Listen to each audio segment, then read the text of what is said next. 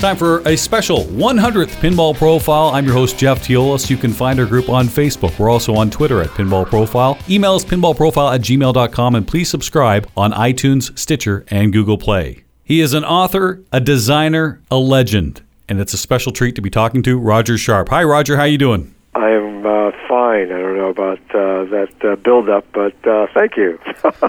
I tend to think that people think of me more as being the father of Josh and Zach rather than any of the other things, and I view myself more as a historical footnote, but thank you. We will get to Josh and Zach in a little bit, but right now it's time to praise you for the things you've done. You know, every time you see the words game of skill, you have to think of Roger Sharp, and definitely, for some of us, it is a game of skill. I want to know kind of what's the latest with you, because didn't see you at Pinburg. I know you were at Expo, so what's up with Roger? I know the boys had kind of talked me into celebrating my birthday, which happens to fall on the 1st of August, a couple of years ago to go out to Replay FX, and I did so, and actually performed beyond my expectations, I think surprising both boys as well, and decided, okay, fine, when they asked again, you want to go back? And it's like, well, sure, it gives me a chance to spend some time with them, which we invariably don't really have an opportunity to do. And I figured, what the heck, and went back. And it's just, you know, you get to a certain point in life, or at least I have, where it becomes a challenge. I mean, I don't mind the marathon aspect. I mean, it's something that I believed in way back when I started coming up with ideas and concepts for tournaments and pinball leagues and so on, but I decided this past year to kind of take a pass, and I said, well, you know, I'm not ruling it out, but it's like, you know, it kind of wears a little bit thin. I'm not as young as I used to be, and it's, you know, it's tough to go through the grind, so I tend to compete, I guess, closer to home, if you will. I know that tomorrow night we have Level 257, which is a selfie league, and that's just outside of Chicago, so Pinball Expo being in the Chicagoland area makes it easier for me to go to. So, yeah, maybe next year. We'll see. Fingers crossed. But, yeah, you're definitely still showing up at a few shows. You're at Southern Fried Gaming as well, and you mentioned Expo. So yeah. Are shows still something that you enjoy going to?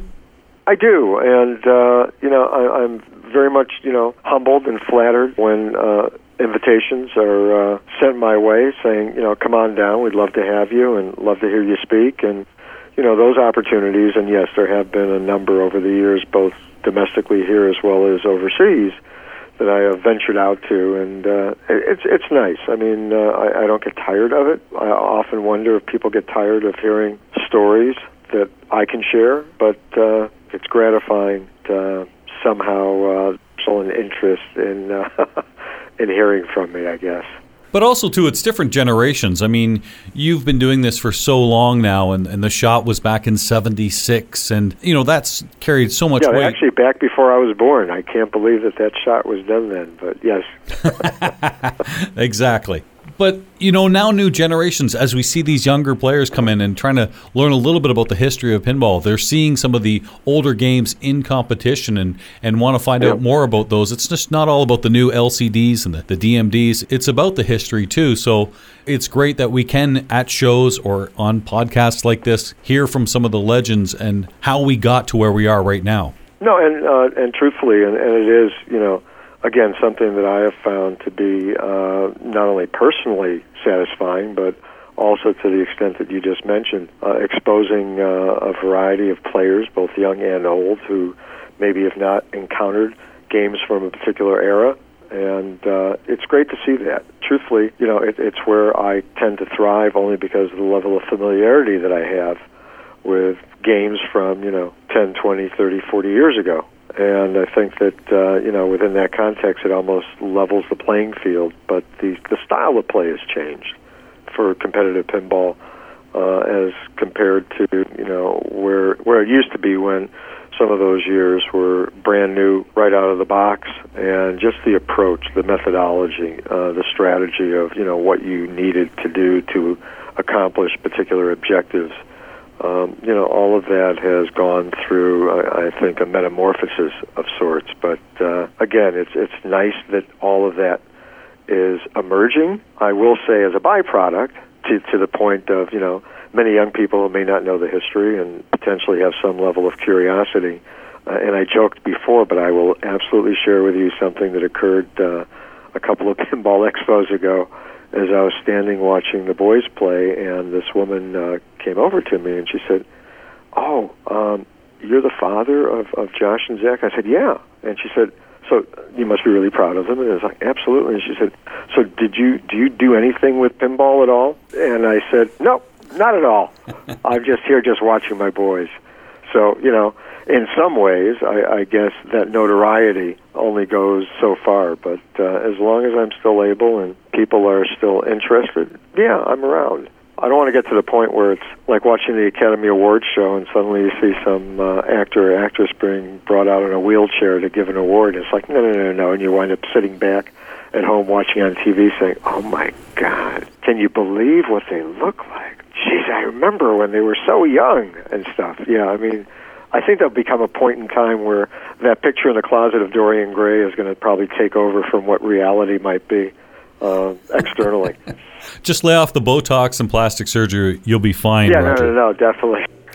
It's got to be great for you as a former marketing director of Williams to see your son, Zach, now doing that with Stern. It is absolutely remarkable. In growing up and whatever ambitions that I had personally, truthfully, pinball was not part of that list of goals. And, the legacy that I've always thought were my sons, and to see not only Zachary being named as the head of marketing at Stern, but also Josh being at Raw Thrills, it's kind of interesting to see, in quotes, that next generation, I won't say going into the family business, but at least embracing the world of coin-operated amusement games, and with Zachary in particular, to have the opportunity to have an impact, truthfully, in the world of pinball, and not only where it is today, but where it is going in the future, above and beyond his incredible skill set as a competitor, and I guess number one in the world currently in the rankings. Yeah, it's I guess it's deja vu all over again for me, and looking at it just based on when I had started at Williams as the head of marketing back in 1988. So, we'll see what he's able to do, but again, I'm incredibly proud of both of them, and there's only, wonderful things ahead for them. Zach definitely is a fine player, but, I do question sometimes his character, and I guess I have to talk to his parent about that. There was a tournament at the Buffalo Pinball Summer Open where he felt a little stressed out, and he gave me a sucker punch. I have it on video. There's still shots of it. Legal is still pending.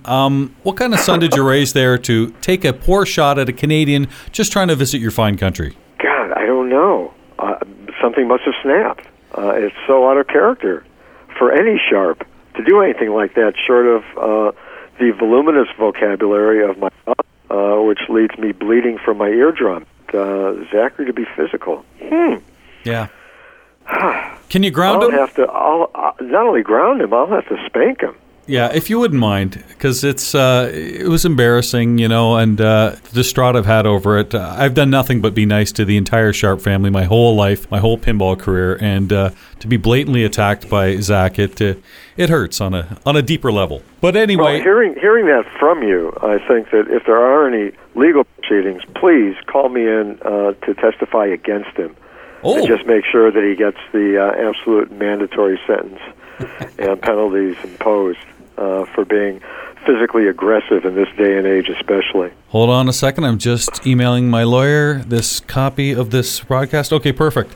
Excellent. I actually do get back at Zach every now and then because whenever I have to play him or Josh, I pray, fingers crossed, it's Cyclops, and then I just point to his half-naked mother on the back glass, and it seems to throw him off a little bit. Thank God for that. You know what? And it's interesting when you mention that game. I was totally dumbfounded during some interview or whatever, and again, it goes back a few years ago, when the boys were asked what their favorite pinball machine was, and they mentioned it was Cyclops. And I remember going up to them after I heard it, and I was like, really? Or are you just saying that to make me feel it? No. We love it, and the rule set for its time, and on and on. And it was like, I mean, that actually really meant a lot to me, I have to admit, and very appreciative. And the fact that it's now showing up, I guess, in more tournaments, despite the limited number of machines that were produced, it's kind of cool to get other people's, reaction to it. and an understanding as to what the basic rule set was. And I guess my approach to game design, not only geometrically, but also in regard to game objectives.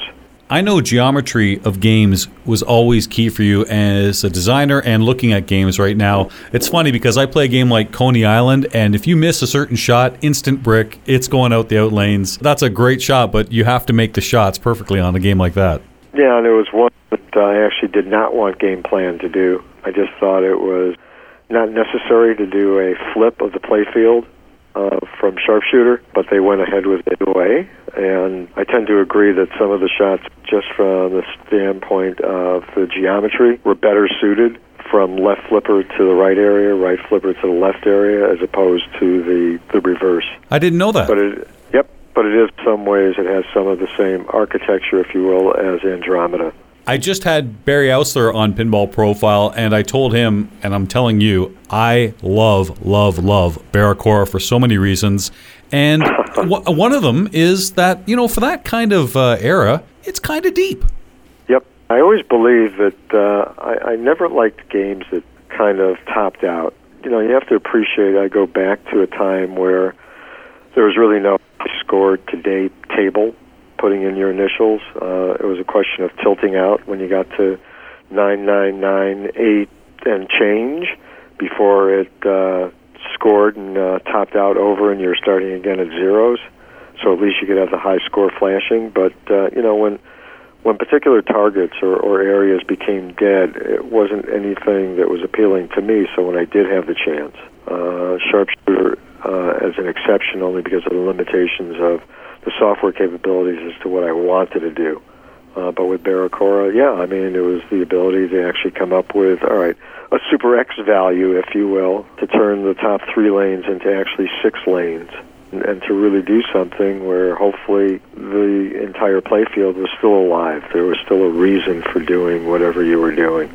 Let's jump back a little bit, because being in Chicago, you didn't get to play, even though the games were made there, you didn't get to play in Chicago because of the band, and You went to University of Wisconsin, got to play there. After college, went to New York City, and no arcades there, although I do get a kick out of it that you just happened to go into an adult bookstore and they just happened to have, behind the peep shows, they had a pinball machine, and then the next time you went there, the machines are out getting trashed. The peep show is still going on. That was fine, but the machines were gone, and that's obviously what led us to the famous shot. Right. And more importantly, and I have mentioned this in the past, if I had grown up in a normal environment from a pinball standpoint, where pinball had been around, then we probably, number one, would not be on this call. The boys might be doing something different in their lives, as I would have as well.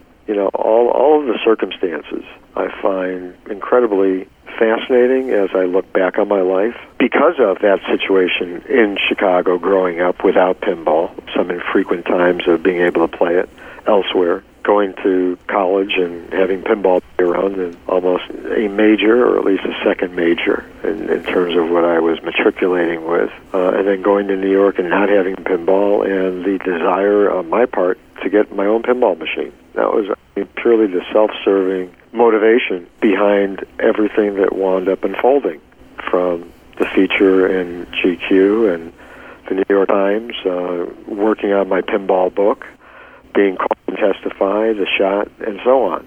So, when you go back to the early beginnings, it was only because I grew up, and I can't call it pinball deprived, I grew up pinball ignorant.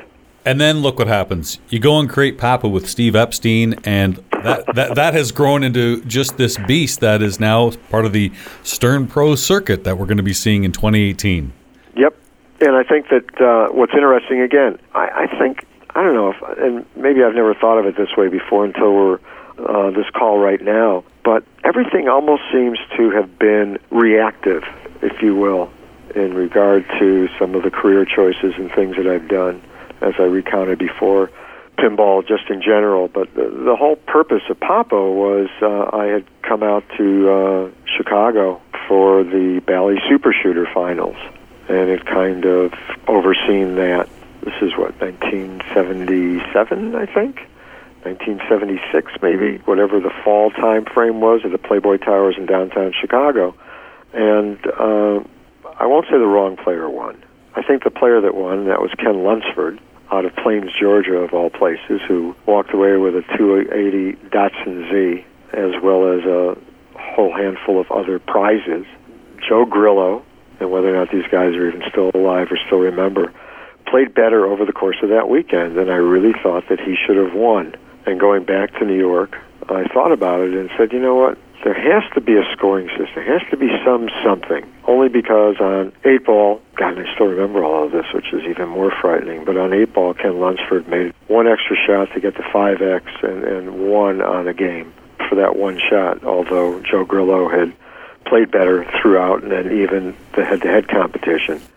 The net result was cornering both Steve Epstein as well as a dear, now departed friend, Lionel Martinez, to say, all right, guys, we're going to start playing all these pinball machines at the Broadway Arcade. I'm going to tabulate stuff by hand, because I'm a lunatic, and over a period of about 3 years and literally thousands upon thousands of games, I worked out a scoring system and thought, all right, there's something here, and maybe we can do some leagues, and maybe we can do some tournaments, and obviously the Papa tournament started, and we started the leagues not only in New York, but also a couple of places in New Jersey just to kind of work it all out, and yeah, Papa was born. I've heard Josh tell me the story of when your wife used to have to handwrite all these scores from the first ever events and just the chaos that once was. I mean, thank goodness we've got the software now and things can move a lot faster and we can get a lot more pinball in and a lot more players playing. I'm wondering, what are some of the criticisms you hear, whether it's the forums or just from people at the shows or in general, about games, about pinball players that drive you nuts? What are some of the criticisms that you think we can do without? God, it's interesting because I really don't follow, I hate to say this, but I don't follow the forums and things. It's only when either Josh or Zach will say, what did you say? What did you do? And it's like, huh? What? Go here. I'll send you the link. Take a look. And it's like, huh? I don't know where that came from. Oh, my God. So, again, I think from what I do here and what I do encounter, I guess the foremost one, and maybe it does go back a number of years when Stern Pinball was literally the only game in town, and now we have, a number of other companies, if you will, with people always grousing and complaining about the games. And I understood whether it was quality issues or unfinished software or whatever else, but it was almost from the standpoint of, do you ever want them to succeed? I mean, give them a break. Let's see if, things can be better. And I find it somewhat an oddity in light of the fact that, pinball is such a tenuous type of product. And I think some of the criticisms that go on out there, and some of them being incredibly more ruthless than they need to be, whether it's pointed at particular designers or programmers or artists or anything else, I just wish that people would be more supportive of, I'll call it the industry rather than the hobby, to understand that, by being negative, you don't accomplish anything. By being negative in a constructive way, that maybe that is better rather than just, blasting on somebody just to have your voice heard as a way to, bring attention to yourself as opposed to bringing attention to maybe what the issues might be. So that is something that I find, and it's not just annoying, I find it really disappointing. Yeah, it hurts the industry. Yeah, I think so. So that's one of them. I think the other part, to answer your question, when it comes to competitions and such, there always seems to be any number of people or specific individuals who are always complaining and bitching and moaning about how the tournament has been structured, how the games are set up, what the games are. Oh, my God. And it's like, just take it on face value for what it is. And there's no, and again, this is my opinion, there's no right or wrong way to do a tournament. There really isn't. I mean, whatever that rule set is, and whether it conforms to IFPA guidelines or PAPA or whatever, you should be able to do anything the way that you want to do it and not have, people blast you for the fact that, the tournament was terrible, they only allowed us to play 5 times or 4 times or once, or the 3 games there, they had lights out and they had this and they had that. All the conditions tend to be the same for everyone. When you walk in, no one is holding you captive where you have to play. If anybody follows professional sports of any type, guess what? Sometimes the conditions aren't great. Sometimes you find yourself playing, baseball in the rain. Oh, my God. Or tennis in less than, wonderful conditions. And we don't necessarily find those athletes, at least beforehand, commenting on it, other than years ago in Soldier Field in Chicago where the turf was terrible and everybody was just screwing up their legs. And, yeah, there was major issues within the football community. But I guess what I'm suggesting to you is that those are the things that I have found get a bit more airtime, if you will, than is probably warranted. I don't know if you agree or disagree, or if you've heard other things that maybe I've forgotten or didn't know about. Roger, I totally agree. I always go out of my way to thank the volunteers who make the tournament possible, definitely the TDs. If I don't play well, it's on me, not the games, because it's the same game for everyone else. And yes, things happen. It's just quote-unquote pinball. Something might have happened, but there are rules that are the same for everyone else. So thank you to the TDs for putting on these tournaments, for getting the games there, for making pinball and everyone come to this event. So I would rather hear that than, some of the players like, oh, I'll never win a major, or oh, my brother's better, or oh, how did Colin beat me at Pinburg? Those kind of complaints I think we can do without. I agree. I'm kidding. Josh is a wonderful guy. Although, Roger, I will say this in all sincerity, in a different parallel universe, I'm glad you were the sharp that had to make the shot as opposed to one Joshua. But that's just a sidebar. I hear what you're saying. And whether or not they could have done it back then, I don't know. I mean, back then, I would have matched them head for head and would have just destroyed them. Did I just say that on air? Yeah, take that, boys. Damn. I'm on your side, Roger. All on your side. I did hear you say one of the biggest problems for operators and games that just makes logical sense, really the technicians and how the games are made. Because whether it's new games, whether it's old games, no one wants to go up to a game that maybe a flipper's not working or the plunger's not working or whatever the case may be. It's down. It doesn't help operators because they don't want to be technicians. They just want the games to be running, making money. And collectors, don't want to spend a lot of time. So hopefully that's something we can work on. But I did hear you say that was one of the biggest concerns. Oh, yeah. Look, we unfortunately are in an era where commercial operation or commercial sales, I don't believe, and again, this is my feeling, and hopefully and maybe it's going to be changing now with an offspring of mine more directly involved in the ongoing business activities of a particular company. I have felt for a long period of time that commercial sales has not been necessarily the target for the majority of activities that are going on. It's really still the collector and the enthusiast and so on. And I think that the biggest barrier, truthfully, for bringing back pinball isn't waiting for all the barcades to continue to open and expand. It's to create markets. It's to support those markets. But having said that, what doesn't exist today, and it did exist years ago, were technicians on site, people who could maintain equipment, clean equipment, and have an understanding, basically, of how a game is functioning so that it can be repaired. And I think that that is the greatest hurdle and stumbling block for, we'll call it coin-operated amusement games in general, to thrive, and more specifically pinball machines. There's a number of locations that I'm familiar with where you walk in and they don't operate pinball. And it's like, seriously? I'll call one out right now, Dave & Buster's. The Dave & Buster's outside of Chicago and the northwest suburbs used to be one of the primary test locations, not only for Williams Bally back in the day, but also Data East and Gottlieb. That was our spot. And they do not run pinball machines. And that's a shame because of the audience being the primary and perfect target for, what pinball is all about. I can understand square footage and generating revenue to validate that square footage on, each and every machine. But I also feel that if you're not providing the broadest array of entertainment options, then you're missing something.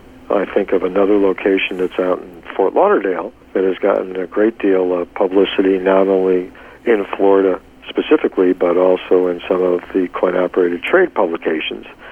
They don't have pinball machines. It's like, really? Here it is, a state-of-the-art place. They have indoor go-karts and all sorts of other wonderful attractions, but not any pinball machines. I find that, again, just kind of staggering, and wish that that wasn't the case, and that coin-operated amusement game distributors would be more proactive, that the manufacturers themselves, whatever limitation in actual numbers there are, would try to do something with service schools, technical support, and such, the way that things used to be done. So that's a challenge, and it's not an easy solution to be had to make all of that happen, short of trying to enlist various local collectors, enthusiasts, restorers, refurbishers to say, hi, sign a contract with that bar, that bowling alley, that you will come in and fix, maintain the equipment for whatever amount of money, and or that you're willing to take some of your own machines, place them there, and work on a split with that location owner or even the operator. So that's something that I feel very passionately about. Roger, one thing we have seen is a growing number of players, certainly in IFPA, but men, women, children, and that's great too, to be discovering pinball machines. I heard you say everyone's playing the games and they're going into tournaments, and I once heard you say to your sons you didn't want them in tournaments at a young age because you didn't want them to be disappointed. And that probably was a very good idea to do that, because look at how, and I hate saying this, but look at how great those two players are. They're fantastic players, and maybe there was something in that. It was more important for them to have fun than to compete and perhaps lose and be disappointed. I always felt that, at least with pinball specifically, and let's face it, they also competed in sports and other activities, I always wanted there to be a purity to their view and appreciation of pinball that went above and beyond, can I beat this person or whatever else. And it's why, truthfully, with some of the limited tournaments that were available when I was in my prime, if you will, that I didn't compete in them. I didn't want it to be something where somehow I was not viewing pinball for the sake of just the pleasure of playing. You know, Josh and Zach joked in the past, oh yeah, watch my dad play. He'll make a ramp over and over again just because he likes making it, even though it's not worth anything. And it's like... What a big mouth. True.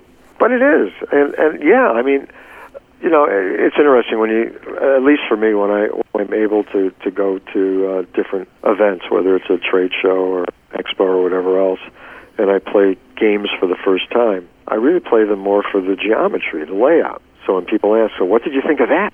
Did you play it before? No, just played it a couple of times. Don't know the rules. I don't care at this point. I'm playing it as if it is a colored finished whitewood.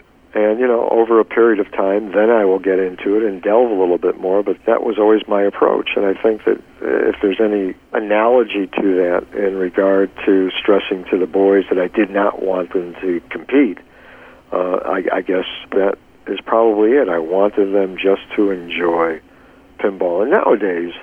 and maybe, Jeff, you fall into the same strategy, if you will. It's to dissect a game, to try to figure out where's the weak point. You know, what do I do to, you know, minimize my risk and maximize my return on points, getting to an extra ball, whatever the features might be, so that your scoring is going to be to its greatest extent. In some ways, it's evolved into tearing games into pieces and parts rather than looking at the totality of what the game is. And I understand it. I really, really do. But in some ways, you wind up missing the inherent beauty of any given game because you're really only looking at various parts of it. I'm only going to go for the spinner because the spinner's where all the points are.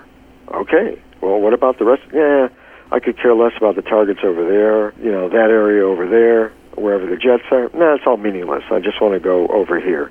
So I'm going to do a drop catch and just move it over to that flipper and just bang on that repeatedly because that's the game. And I find it a little bit disheartening. You got me thinking about it, and I don't know if I can turn back the clock, but I'm a father who has taken my two youngest to pinball tournaments, and yeah, you know, I never really thought about that disappointment, but it really is a factor because, you know, when Carson, who's 15, when he beats me, it's disappointing that he has to find a ride home. So anyway, I wish I was joking. Anyway, Roger, it's been a pleasure to talk to you, and I will say I really get a kick out of your boys too. They're wonderful guys and great ambassadors to pinball, and look where they got it from. So thank you very much, Roger, for being on today. No, it's my pleasure, and trust me, I'm proud of what my sons have been able to accomplish as well, and we'll see again what the future holds, and hopefully one of these days I will be able to cross paths with you at a tournament or a convention or an expo or whatever else, and maybe we can just play some pinball just for laughs. I think we would all like to see you there. Yeah, absolutely. Roger, thank you very much. You take care. Thank you. This has been your 100th Pinball Profile. You can find our group on Facebook. We're also on Twitter at Pinball Profile. Email us pinballprofile@gmail.com, and please subscribe on iTunes, Stitcher, and Google Play. I'm Jeff Teolis.